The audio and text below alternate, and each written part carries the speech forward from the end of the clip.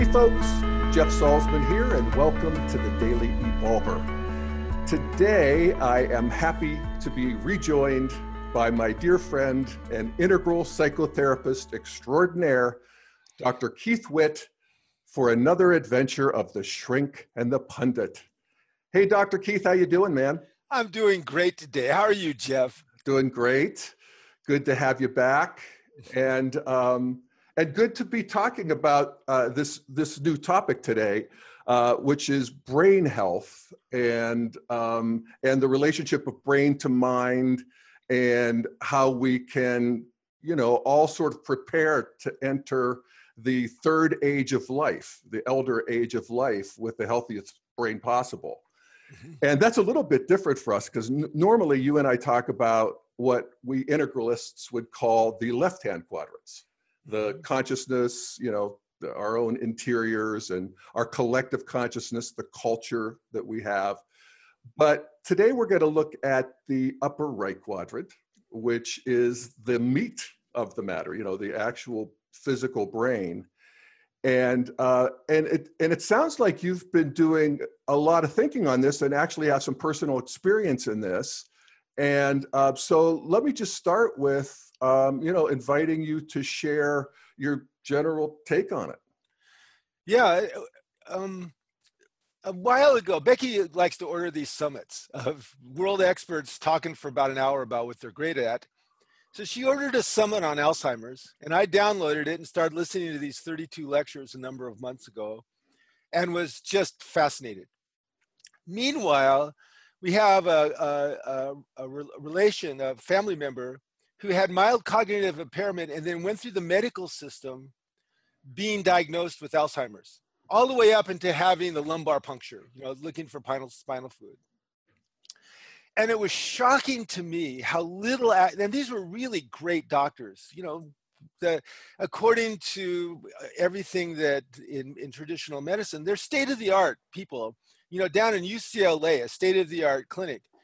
And there was an appalling lack of connection between the current research and what they were telling this guy.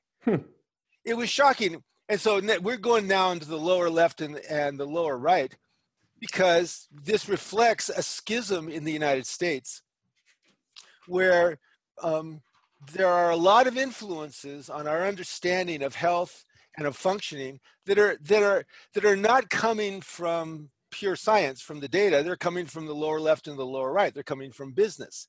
They're coming from vested interests. For instance, usually when we talk, I don't have to say this. Okay, I'm a licensed psychologist. Okay, everything that I say about medicine today, everything I say about nutrition, everything I say about that is not in my position as a licensed psychologist, because I'm not licensed to do that. It's coming from my position as a scientist and a seeker and a student, okay?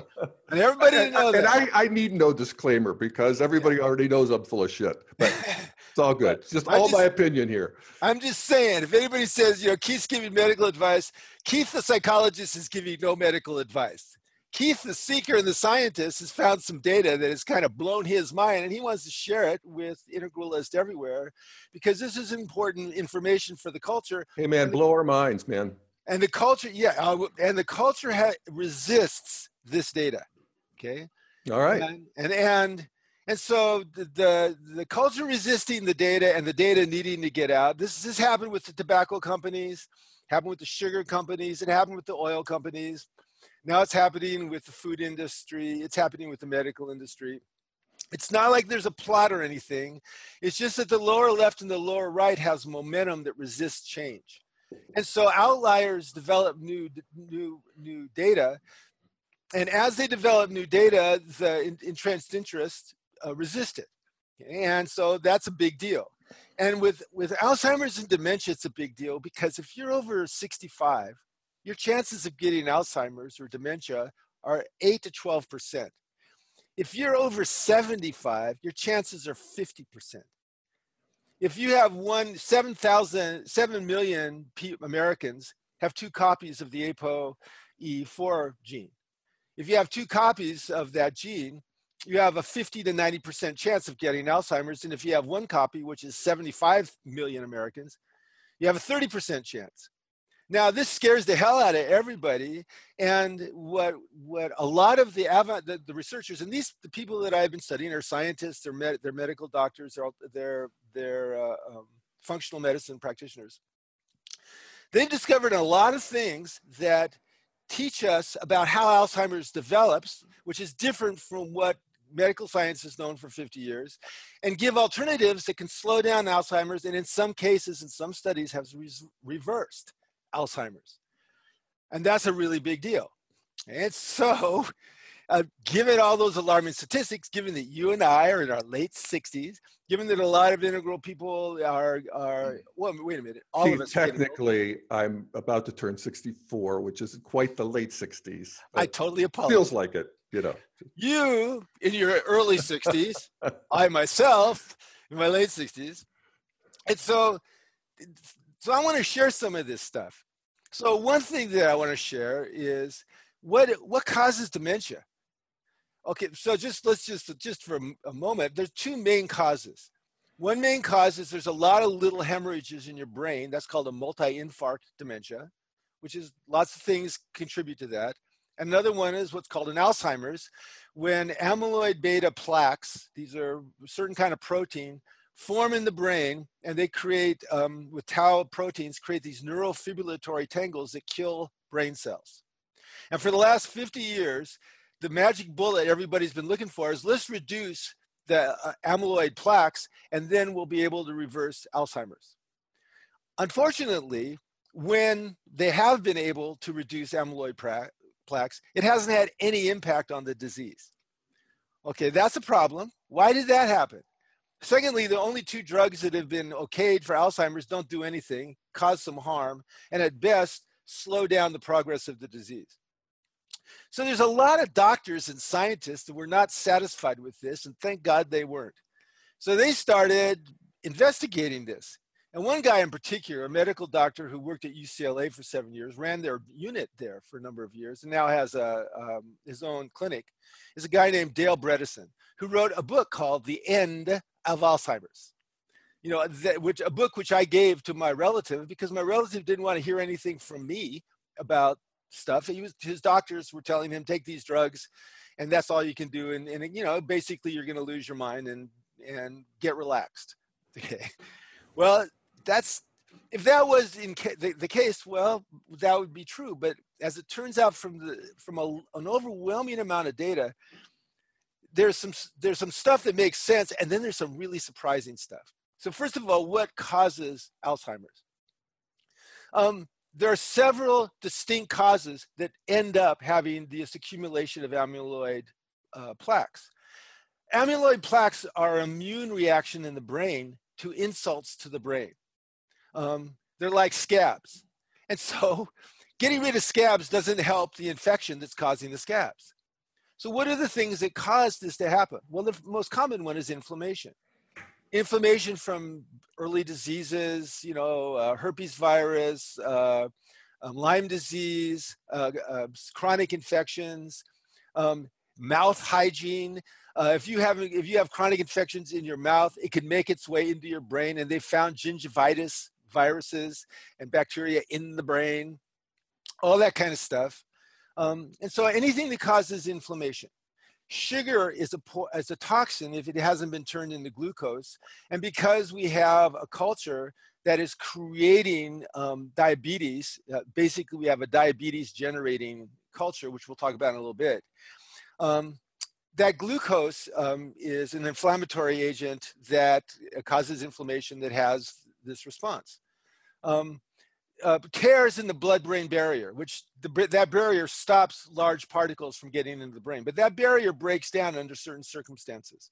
And then these particles get into the brain, and there's these responses. And when we get older, the glial cells, which are the cells in the brain that are the equivalent of immune cells, they get charged. And when we get an infection, they release excitoneurotoxins, glutamate especially. And so that's where you have these catastrophic events after 75, when somebody gets an infection or somebody goes down, they go down fast. So that's one form, one thing that creates Alzheimer's. But then there's another thing that creates it. And that other thing is you have So this one thing being inflammation in all those ways you just talked about. all the ways that I just talked about. All right, got it. A second way it's not inflammation, is that your brain doesn't get enough hormonal support or nutrients. There's not enough blood going to your brain, for instance. You don't have enough testosterone, or you don't have enough brain-derived neurotropic factor. And this might be one of the reasons that women get Alzheimer's twice as much as men do, because men have more testosterone. So as you don't have nutrient support, or you don't have hormonal support in the brain will have, this is called hypertrophic Alzheimer's. The brain responds by creating these plaques, which shrink the brain, lower its energy requirements, kind of preparing it in that fashion, and that creates Alzheimer's.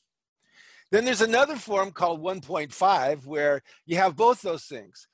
This happens when you eat too much sugar, which pretty much everybody in America does.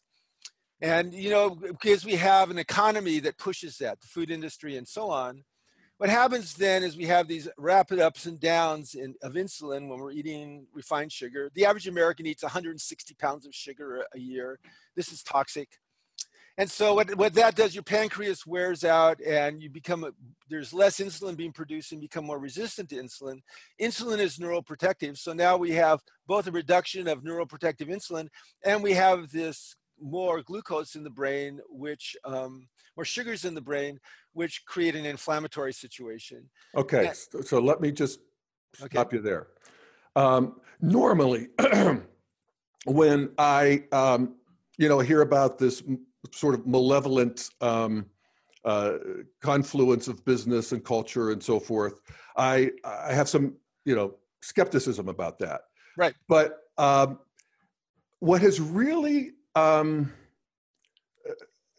challenged that skepticism is the revelation in the last year or so about how America went on a fat craze that was basically manufactured. Yeah. And so fat became the demon. And we're sort of human beings. Jonathan Haidt points this out, that we have this, we're always looking for poisons. And it's just part of being a functional animal. That's right. And so we're always trying to demonize food. And you live in Boulder, you live in Santa Barbara. I'm sure it's the same thing. I mean, everybody's got their food craze. That's right. But fat became sort of the general mass food craze. Uh-huh. And so we had this fat-free stuff that turned out to just Nabisco, fat-free cookies had 3 times as much sugar because you still need some blast of something. And it turns out that sugar actually, if you're to believe the new sort of craze, which you're talking about, is the real culprit. And so I am more malleable in my, understanding of these days. And I get that, good Lord, having a Coke with, 7 teaspoons of sugar? Oh, yeah. In a glass of a sugar soft drink, that just can't be good. Yeah, most people are good people. There aren't many conspiracies, but the tobacco companies, they suppressed data about tobacco. The drug companies suppressed data that said placebos worked almost as well as the antidepressants. The banks suppressed data about how the mortgage crisis was going to be all screwed up.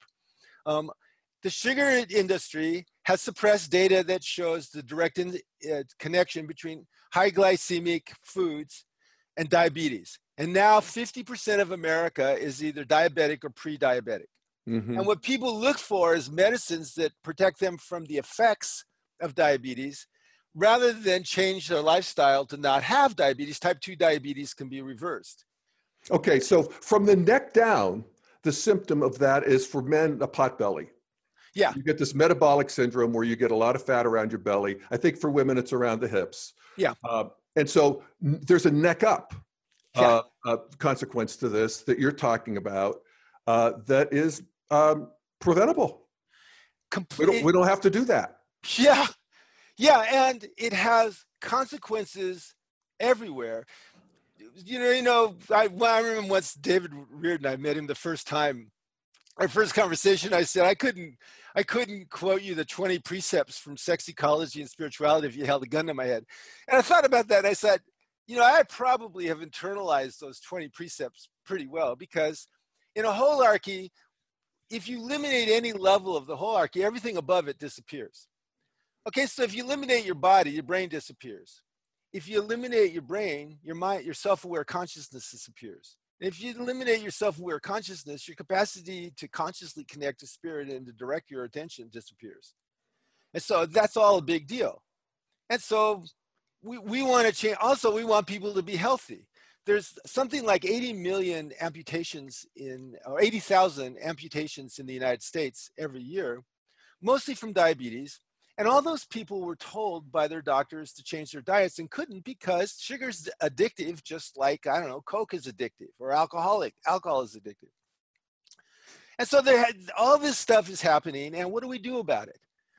In psychotherapy, I've worked with so many people who've had to manage an Alzheimer's patient, a person, or they're beginning to develop decline themselves, which is really scary. I mean, in psychotherapy, relies so much on the observing witness and unconsciousness. At a certain point, you're not available for psychotherapy if you're having neural decline.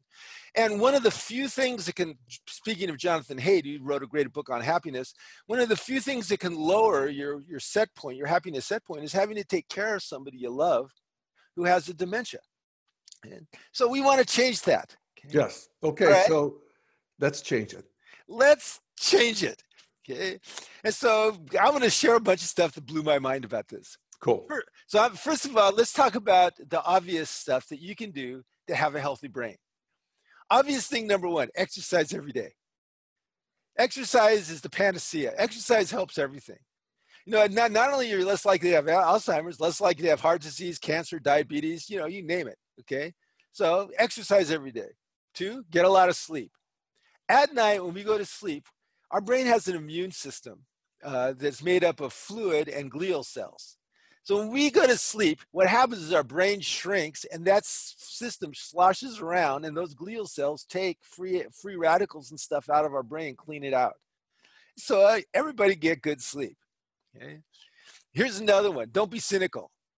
Cynicism just wrecks people. It was the number one thing associated with arteriosclerosis and heart disease. Are you serious? I'm serious. This is from this symposium. This is from science. These are for people who know what they're talking about. Well, the cynicism data came from the type A research that was done in the 70s. This is data that I have from before. Okay. Where the number one thing that was associated with heart disease and type A wasn't anger. It wasn't, you know, forced speech, all the stuff that people talked about with type A, hard driving. It was cynicism. Cynicism was associated with pathology more than any of those other things. Interesting. So everybody needs to be like Jeff. You need to have an optimistic explanatory style. I knew it. I knew I'd be vindicated. You are vindicated. Okay. So that's an obvious one. Here's another one. Eat healthy. Now that's a little tricky, and I'll talk about why it's tricky, but what's healthy? Healthy is you eat a lot of organic vegetables. You don't eat high glycemic index stuff. Stay away from flour products for various reasons. The data on that is some of it is quite damning, some of it is intriguing. And keep alcohol and drugs down to a minimum. There was a study done in England where they found a set point of 14 units of alcohol. Above that, people started having symptoms, and below that, they were fine or better. Now, that's a week. 14 units a week is a bottle and a half of wine, which is, I'm sorry to everybody who likes to drink. Now, I admit freely, you know, full disclosure, I have 2 bottles of wine a week, but I don't have more than that. I decided I'm going to draw the line, but I figured I'm going to, you know, throw the dice with those extra 4 units. But, you know, alcohol, keep that down. That's an obvious one. By the way, I just saw a study in, I think it was this morning's paper, about marijuana being not as bad for the brain as originally thought. Now, that's true. Who knows what that means, but it made me feel better. Well, yeah, it certainly made me feel better. I know that there's been a lot of enthusiastic researchers trying to find out what's wrong with marijuana. You know, and now marijuana is associated with amotivational syndrome, and being addicted to marijuana is a problem. Yes. But, you know, biochemically, of all the drugs, it's the least neurotoxic and the least toxic of all the drugs on your body, which is okay. Okay, so those are the obvious ones. Okay, I just, you know, talked about the so exercise, sleep, no cynicism, eat healthy, and alcohol in moderation. Yeah, and good relationships. All right? Good relationships less likely to get Alzheimer's. Purpose, less likely to get Alzheimer's. Intellectually awake, less likely to get Alzheimer's. My mother is 92, and she's as sharp as she was as far as at any point of her life. She reads 2 or 3 books a day. She just has a free time. When she dies, we're going to have to get rid of 3,000 books that she has stacked in her house. Yeah. I don't know. Well, I was reading about this, that there's researchers are identifying a certain percentage of people who are as cognitively competent in their 80s and 90s as they were at any other period of their life. Yeah, that does have existence. Part of it is genetic. Also, if you continue to grow as a human being, you actually develop more cognitive capacity in your late 50s and 60s as different parts of the brain begin to wire together. You get wiser. You get more self-regulatory capacity and more perspective. Okay, so those are the obvious things: good relationships, purpose, staying cognitively active. So let's look at the things that aren't so obvious. Okay, Fiji water. Okay, now what? Fiji water? Water from deep volcanic wells. Fiji water is one of the most easily available, though it's horrendously expensive. Has silicic acid in it. Now, one thing that we didn't talk about just now is there's a third cause of Alzheimer's, and that's toxins. Mercury from fillings, mercury from the environment, aluminum from water, aluminum from the environment, aluminum from aluminum pans. Aluminum is neurotoxic, and some people don't excrete it as well as others. Mercury is neurotoxic. Some people don't excrete it as well as others. If you eat large-mouthed fish, they got a lot of mercury in them, like sharks and swordfish and stuff. Salmon's pretty good. All right. How about if, when you were a kid, your dad, who worked at the power plant, brought home little bottles of mercury to play with? Yeah. Well, if you had that, you might have created a toxic load of mercury. Though our bodies do excrete it, some people better than others. And there are ways to chelate mercury out of your body, but you want to be cautious about chelation because, upsetting balances. You want to be really slow and solid about that. So toxins. I just will note, my dad didn't bring it home for me to play with. He brought it home. I played with it. Yeah, I know, but me too. I remember seeing the mercury on my hand. Kind of fun, it's weird. Well, it's weird. It's a liquid metal. It's a liquid metal. I wasn't thinking that's going into my skin. To a 9-year-old, that was really fascinating. Going up into my brain is going to dement me when I'm 75. Well, not to mention, and then mercury in fillings for teeth. And so toxins, another category. Yeah. By the way, people have poo-pooed mercury from fillings going into your brain. Well, okay, somebody said, I'll test that. They took a bunch of sheep and they gave them fillings. Poor sheep. Anyway, so then they went, and they put a radioactive marker on the mercury. Okay, so then they let them go out and do their sheep thing, and they ate, whatever. And then they killed them, because that's what you do if you do that kind of research. And they found out that what happened is, as they chewed on the fillings, it turned into a gas. It went up in their nose, through their olfactory nerve, to the hippocampus, to exactly the areas that they get deteriorated in the frontal lobe with Alzheimer's, and it deteriorated those areas. So you want to get that stuff out of your body. Now, Fiji water, silicic acid in Fiji water, if you drink a quart of Fiji water and then you pee, aluminum is coming out in your pee. It chelates aluminum out of your body. So if you're one of those people that happens to have not cognitive decline because you have too much aluminum, if you drink Fiji water every day, there's a good chance that you're going to have some effect. And all these 32 people, they all had case studies, of course. Some of them had research. Bredesen had some actual research on it, but they all have case studies of someone who did one of these things and something great happened. And so you can keep. Is there another way of getting silicic acid than shipping water from Fiji? Well, if you get water from deep volcanic wells and it has silicic acid, the guy was asked that, the researcher, he said, we haven't found a way of getting that into the bloodstream. Just a nice pill? Yeah, I know. I mean, I actually take a silicon pill every day just on the off chance that it might help. But right. According to the researcher, he didn't really find anything. All right, Fiji water. Fiji water. Here's another one. Coconut oil. What? Coconut oil? Well, here's this thing. when your body doesn't have enough glucose, what it does is it goes into the fats and it takes the turns the fats into ketones. And people used to think you needed glucose in your brain. The brain actually likes ketones too. In fact, ketones are much more energy efficient than glucose.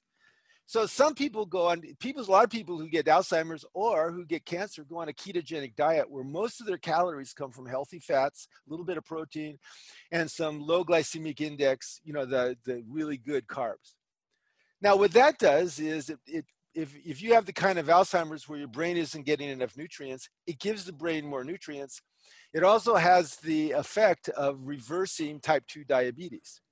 It's called a ketogenic diet. So every morning I have a couple of tablespoons of coconut oil. And coconut oil is such a good medium chain fat that if you take it and even if you have glucose in your body, your brain still likes the ketones from coconut oil. Coconut oil. All right. Okay, here's another one. So the guy who did the summit was a guy named Jonathan Landsman, kind of a character, and he would always ask people, "What's the one thing that you would recommend?" So a couple of the people, I was expecting them to go, "Well, I recommend exercise. I recommend whatever. I recommend get a panel of tests. Everybody recommends getting tests to find out what your biochemistry is." A couple of people said, "I would adjust it. I would fix your gut biome." What? Gut biome? Well, let's look into what a gut biome is. First of all, G-U-T, gut, your belly. Yeah, gut. If you take there's trillions of organisms, symbiotic organisms in your gut that digest food, produce neurotransmitters, produce enzymes. They've accumulated starting from the birth of this planet.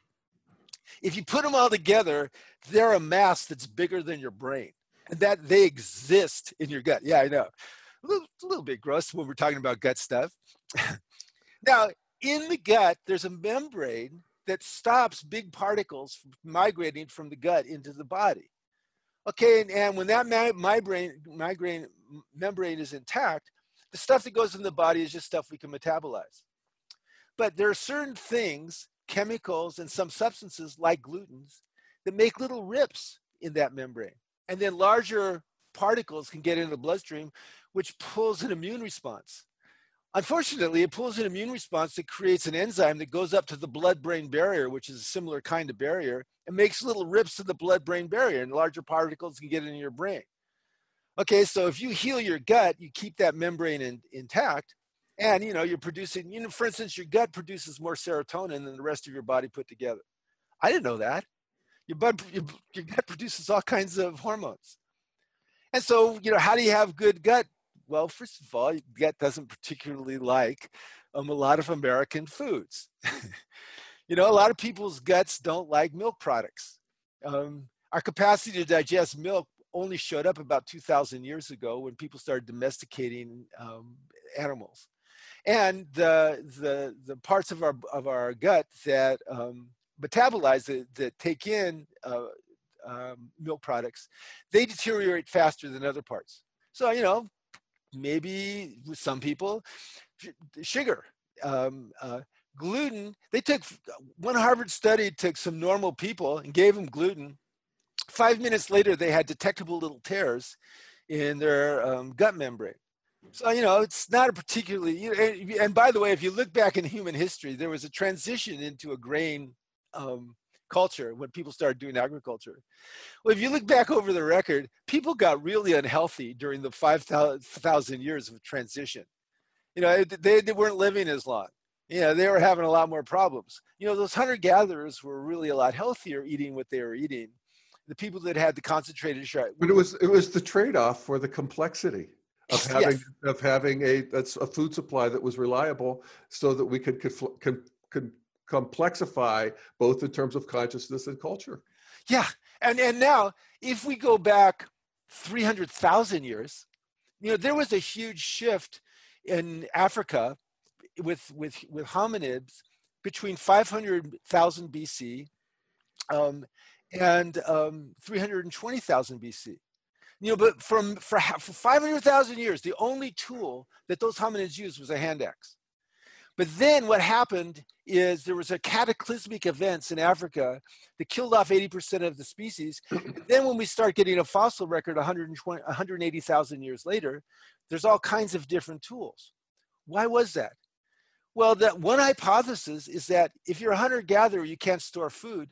So the only security is being able to develop better social relationships with other hunter-gatherer groups. And so human brains expanded. And as a consequence, they had more tools and weapons. They were being more, so there was another up-leveling as a result. Interesting. Yeah. So healing your gut biome. So anyway, so that's evolution, and that's, the nature of it is we proceed in some areas, and there's actually a price to be paid in others. Yeah. And then as we get beyond that, then we can integrate the best of all of them, which may be some version of a paleo diet. Is that what we're talking about? Well, or integral, because that's exactly what integral does. Integral looks at the healthy and unhealthy manifestations of everything. All cultures, all worldviews, all everything. And so the answer to that is, well, yes, but every single human physiology and biochemistry is different. And so when you talk to these practitioners, the ones that I admire the most, Bredesen, another guy named Slade, I think, what they always say is, come in and do a lot. And these are medical doctors, they're chiropractors, some of them are functional medicine people. They say, we'll do a lot of tests and see what's going on with you. Maybe you don't have any aluminum in your body. Maybe you have a lot. Maybe you metabolize whole wheat, fine. Maybe you don't. If you like grain stuff, well, actually, if you soak and sprout grain, or if you ferment milk, fermented goat's milk is one of the best sources of good bacteria for your gut biome. I drink fermented goat's milk for breakfast, and I have a little spoonful of coconut yogurt because that really has good stuff in it, but it's fiendishly expensive, so only have a spoonful. Okay? Now, the thing that is interesting, well, all this stuff is interesting to me, is that, first of all, this lines up with everything else that we know about healthy living. And we can now look at this dialectic, this polarity in the culture of people like us saying, we want to be healthier and we believe in science. I mean, a lot of this stuff was easily dismissed the last 40, 50 years because there's a lot of outliers, a lot of practitioners. There weren't people out doing respectable right quadrant research. Right. Now that it has. And so what we see is the right quadrant research has been marginalized or suppressed. A good example is the oil companies. The oil companies allowed all the global warming research to be published in obscure journals. So the scientists felt like their stuff was being published. They felt fine. The oil companies would fund it and they would let these, but nobody reads these journals. Nobody pays much attention. And then the oil companies would take out big ads saying that, we really wonder about this global warming thing. Okay. And so this is how corporations don't have moral structures. They just have whatever they have. They want to take care of themselves. And so it happens with this in the food industry and the fat stuff that we talked about. This whole thing about a ketogenic diet, being able to reverse certain, my son is on a ketogenic diet. And so most of his calories a lot of his calories come from fats. Now, his metabolism has gotten kind of superhuman as a result of this. Really? Oh God, he goes rock climbing and he's just, he's got this super buff body. All of his, the biomarkers, except for cholesterol, are perfect. And cholesterol is misunderstood because we need cholesterol. Our brain needs cholesterol. There's some problems. People take statins to lower the cholesterol. Well, the brain really is about a third of the brain is made out of cholesterol. So, those don't have a really great effect on the brain. So maybe we should have healthy diets so that our brain has enough cholesterol, but the rest of our body gets healthier. And then there's other kinds of weird, surprising things like, say, fluoride. We have fluoridated water for our teeth. Well, unfortunately, a couple of studies showed that the fluorine causes your pineal gland to calcify. That's a very important gland. That runs our daily rhythms and produces melatonin. So anyway, look, I'm not a biochemist. I'm not a doctor, but I'm somebody that is aware of culture and aware that the more that we allow these voices are speaking. I saw a great article in the LA Times today where Maria Shriver has this thing, and she said, well, I want people to know the truth. And she talked about some of this stuff about Alzheimer's and about exercise and healthy fats being neuroprotective. For instance, grass-fed beef. Grass-fed beef has omega-3 oils in it, fats in it, just like salmon. It doesn't have any mercury in it. Grain-fed beef has omega-6 fats in them. Bad for you. That's not, I didn't make that up. There's enough hard science on that now that the price is through the roof on grass-fed beef. That's all we eat. But I pay more for food now than I used to pay for, I don't know, my car and my housing and my wine. Yeah. Well, that's and part of it is I sort of, when I think of my own development in these certain lines, I realize that I think in my gastronomic line, if there's such a thing, I'm arrested because. The idea of giving up this whole art form of cuisine, of pastas and pies and pastries and beautiful breads, and all of the wonderful things that are part of, a diet that I've so enjoyed. And like I said, I consider it to be an art form. Cinnamon rolls, donuts. Maybe it's worth losing my mind. No, I don't. No, Jeff, don't lose your mind. No, I get it. But see, especially, and in some ways, I also feel like here I am at 64. That ship has sailed. I'll do what I can. I try to, how do I work with this stuff? But what would be really interesting is if I were younger. And especially these, our listeners, you guys in your 20s and 30s, you're going to live to be 120 or 30. I mean, you really want your brain to, last. And so. Well, right. And also the rate of childhood diabetes has doubled. Yeah. Okay. There's kids that they call them thin on the outside, fat on the inside because of diet.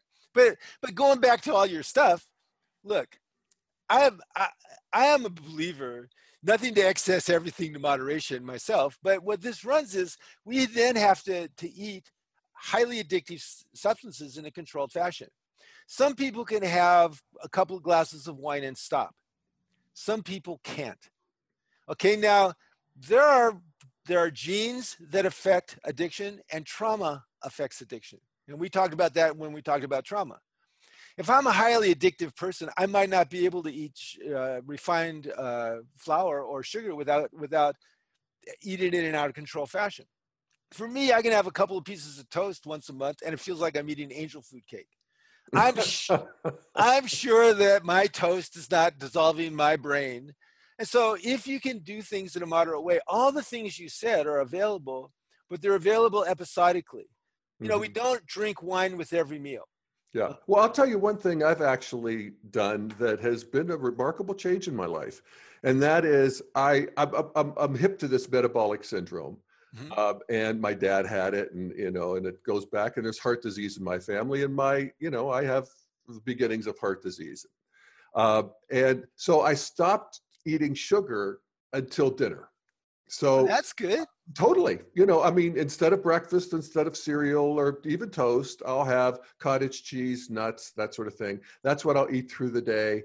And the other thing that is really interesting to me is I no longer have an afternoon slump. I noticed the same really thing. Something. I'm at your house. I have remarked to Becky how healthy you eat. So I just want to say, and there's a weight loss person, I kind of forget her name, who was one of the people who were interviewed. And, I've tried to help people and help some people with weight loss over the years. She said something that I found fascinating. She said, whenever anybody comes to me, I tell them, I assume you have zero willpower. Okay, let's just start out with you have zero willpower.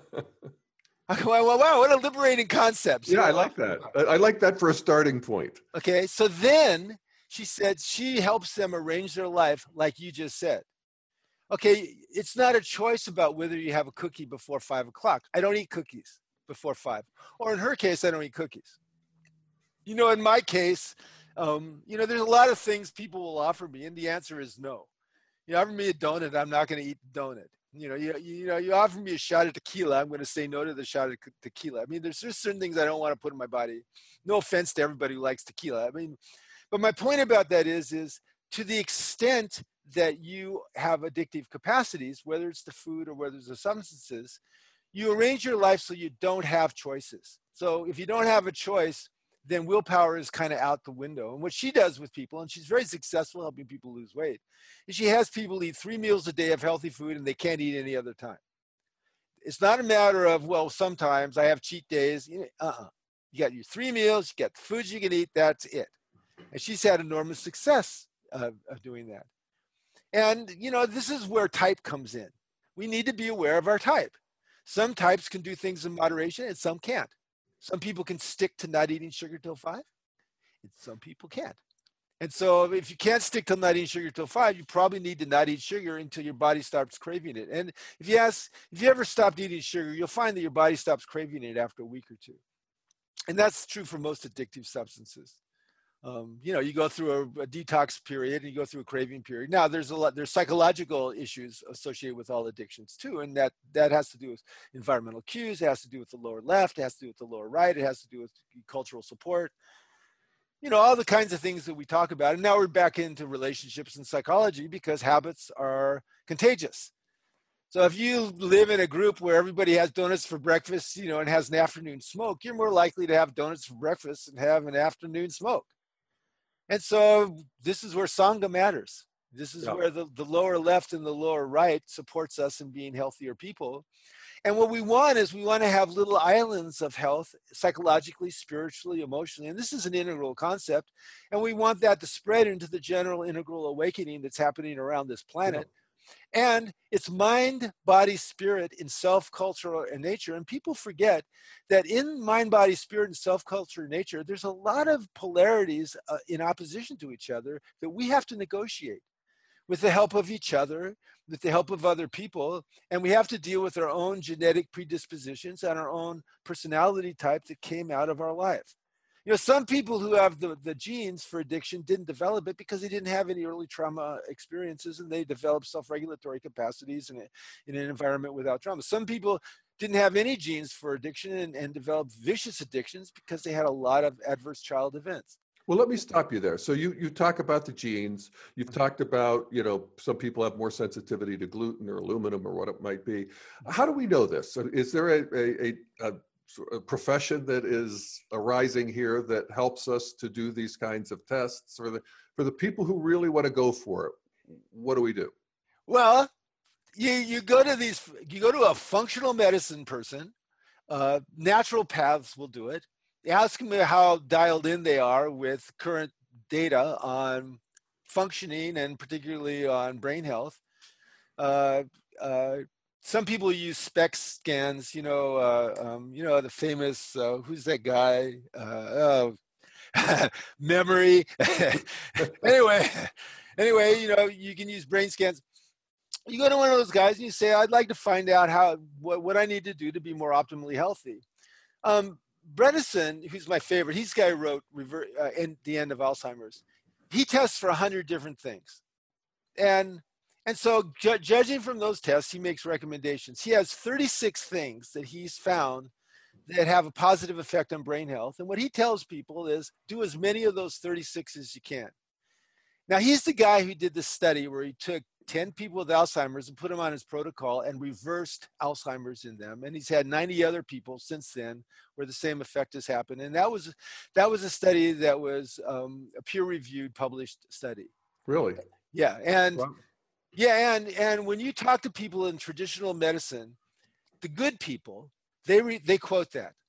They say, yeah, it was a small subject, but there is a study. And Bredesen did work at UCLA, and you can't go wrong trying those things. Okay, Now, they can't go the extra mile. For instance, there's one guy who worked with nursing home patients, and when they came into the hospital, they were taking, on average, 11 medications. And they would have neuro symptoms and dementia. And so they would hospitalize them, and they take them off all their medications, and a lot of them, their mind would come back. Because there's no way that you can map the interactional effects of 11 medications. Right. Yeah. The computer they used for that broke down after 3 medications. They could only do that. And so there's a lot of these kinds of things that it's simpler to medicate problems. And certainly that's the old allopathic model. The new model really pulls from traditional Chinese medicine. Traditional Chinese medicine, if you get sick, the first thing you do is fire your doctor because he's supposed to keep you healthy. And so now so you go to a naturopath, you go to a doctor, a doctor who's interested in alternative research. You go to a doctor who's heard of the book, The End of Alzheimer's. I mean, Bredesen is a highly respected professional doctor, MD. And you go, well, let's do some tests and make some recommendations. And they'll do an intense questionnaire, and they'll ask you about your lifestyle and they'll include psychological things. You know, when I was listening to these 32 lectures, you know, Integral, the beautiful thing about Integral is you always have something to add. Because, you know, I would see these people avoiding the psychological issues and avoiding, you know, the abuse issues, not really recognizing the relational issues because that's not what their area was. Their area is getting aluminum out of your body or mercury or this other stuff. But you put it all together in mind, body, spirit, in self, culture, nature. And what you have is something that supports the human organism to continue to thrive. And when we look at the blue zones, the people that have have way more 100-year-old people, you know, we talked about the blue zones. Yeah. Okay, they're doing all these things. You know, click, click, click, click, click. They're not around the 7,000 toxins that exist in the environment from the deep community in all cases. Deep community, purpose, whole grains if they eat grains, a plant-based diet. You know, they don't, you know, they're all poor people doing subsistence farming. No pesticides or herbicides around them. They can't afford them. You know, lucky them. You know, they're up and down all the time. They're always moving around. You know, they don't exercise formally except the Loma Linda ones. Everybody else is just part of their life. And they're basically doing what we described. Now, there are hazards to that particular approach because you have to kind of max out at amber orange. You start getting green, you get excluded from those groups. So in Integral, we say we want to have those capacities, including the social ones, but we also need that capacity for individual consciousness and a personal moral compass that supersedes all of their moral compasses. Yeah. And that appears in the second tier. Yeah. And it's a really big deal. Because that's what gives us the power to go against the collective if it either feels unhealthy or if it feels immoral. In other words, if it doesn't feel beautiful, good, and true, I'm going to pay attention to my inner compass and to the compass of my Sangha, who I trust. Yeah, no, right on. And what I appreciate about your research here and this conversation is I feel like I'm taking the upper right, my brain more seriously than I did before. And, it's a little late in the game, but I'm not here to get it perfect. I'm here to do the best I can, but I feel like I could do better now. Yeah. So, I appreciate that. Yeah, I feel the same way. I think it's never too late. And the research shows that it's not. All the miracle stories, the case histories, and some of the research. The research isn't funded. This is a great story. This woman had a husband who developed Alzheimer's, and he had it pretty bad. And so she wanted to sign him up for a new research protocol, and they said, no, he's too sick to be in our protocol. Well, that pissed her off. I like pissed off people. Remember, you find purpose by being pissed, dissed, blissed, and blessed. She was pissed. So she went and looked up the patent for their thing. And she found out that the active ingredient in this protocol was coconut oil, virgin coconut oil. So she went and bought a bunch of virgin coconut oil, started putting it in this guy's oatmeal. 2 weeks later, his score on the Alzheimer's, on the status exam, got twice as good. And he began to remember her and remember his name and be able to do things for himself. Okay, now this is just a case study. But, why don't we hear about stuff like this? Well, you really can't put a patent on coconut oil. You go out and buy virgin coconut oil. I have a couple tablespoons a day. I do. Why not? I mean, what's the downside? Yeah. There's no downside. What's the downside of exercising? What's the downside of, being positive and optimistic? No downside. Yeah. Eating fresh fruits and vegetables, for God's sakes. Yeah. Organic, without any stuff on them. Yeah. Okay. What are the side effects of that? Oh, well, I feel better. I lose weight. My body looks better. Sex is better. These are the kind of side effects that I want, Yeah, right on. And now, to me, now I always look at this stuff, and I share this with my clients and direct them to functional medicine people. Some people do and some people don't. People change at the rate that they change. It's like, it's like alcoholics. They'll create havoc in their lives until they get into recovery. And then when they're in recovery, everything changes.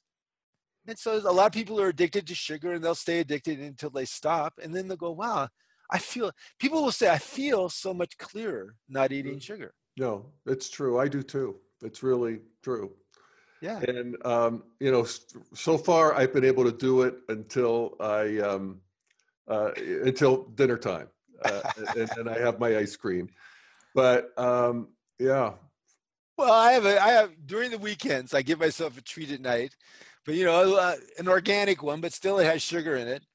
I mean, I don't believe in being a maniac about any, let's face it, hardcore amber is to a certain extent tiresome and boring and didactic. Like, where's your sense of humor? Amber humor is making fun of other people because look how stupid they are. They don't understand what we understand. That's not my favorite kind of humor. My favorite kind of humor is more integral humor, which it's the divine comedy. It's not the divine tragedy. And so let's just find out what's possible for everybody. And we all grow at our own pace, and we have conversations like this.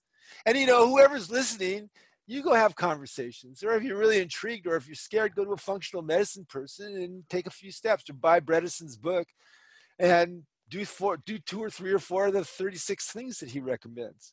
And the book again is the end of Alzheimer's. Yeah, The End of Alzheimer's. Yes. All right. It's one of those books you read and you go, wow. You think, not to mention lead. We grew up breathing leaded gasoline fumes all over the place. Jesus. So yeah. And so some of that stuff, all that stuff, there's remediation where they can actually get the lead out of your body. But, they have to make your body healthy enough so that it doesn't react. Same way with mercury, same way with aluminum, same way with other kinds of things. So there's a whole now movement of people in the country that are doing this stuff. So let's support them. Keep an eye on it and join in. Yeah. All right. Reverend Dr. Keith. Thank you so Hallelujah. much. Yeah. Hallelujah, brothers and sisters. Yeah. We're going to heal the sick. That's right. Yes. Rise up. Rise up. So for those of us who are interested in more from you, what are you up to? Well, there's a book, Loving Completely, that should be coming out in the next couple of months. It's being published by Integral Life. I am currently working on a book on trauma into transcendence, an integral understanding of the origin and the treatment, how to understand in an integral approach. So you're doing a book on that? Yeah, I am. And for those of you listening, we, Dr. Keith and I did a 2-part series on trauma. It's one of the most popular things on Daily Evolver. Well, that's part of what influenced me. I thought, there's a lot of stuff on trauma, and I thought, well, let's have an integral look at it, and a more personal one. And so I'm fascinated by that. And since I'm in the middle of a manuscript, of course, whenever you're in the middle of a manuscript, it fills your horizons. And of course, as a therapist, you're always working with relationships. You're always working with trauma learning, just as you're always working with the learning that we have from successes and the pleasures of our life and so on. So I'm looking for a publisher for that now, and have a lot of it written, actually. Mm-hmm. I'm shopping it around. And also, you can always go on my website, and there's my School of Love lecture series, and there are my other books, Shadow Light, the Shadow Light Workbook, and Integral Mindfulness. And if you're a therapist, catch Waking Up. Psychotherapy is spirituality, art, and science. I'm very proud of that book. It's one of the first books written on integral psychotherapy. And I, whether people know it or not, the therapy of the 21st century is going to be integrally informed therapy. Of course. Yeah. How could it not be? Exactly. We just want the best of everything. Yeah. So, all right, my friend. Well, thank you so much for joining us again for another adventure of the Shrink and the Pundit. And thank you, everybody, for listening. And thank you again, Dr. Keith. Much love to everybody. And I love you, Jeff.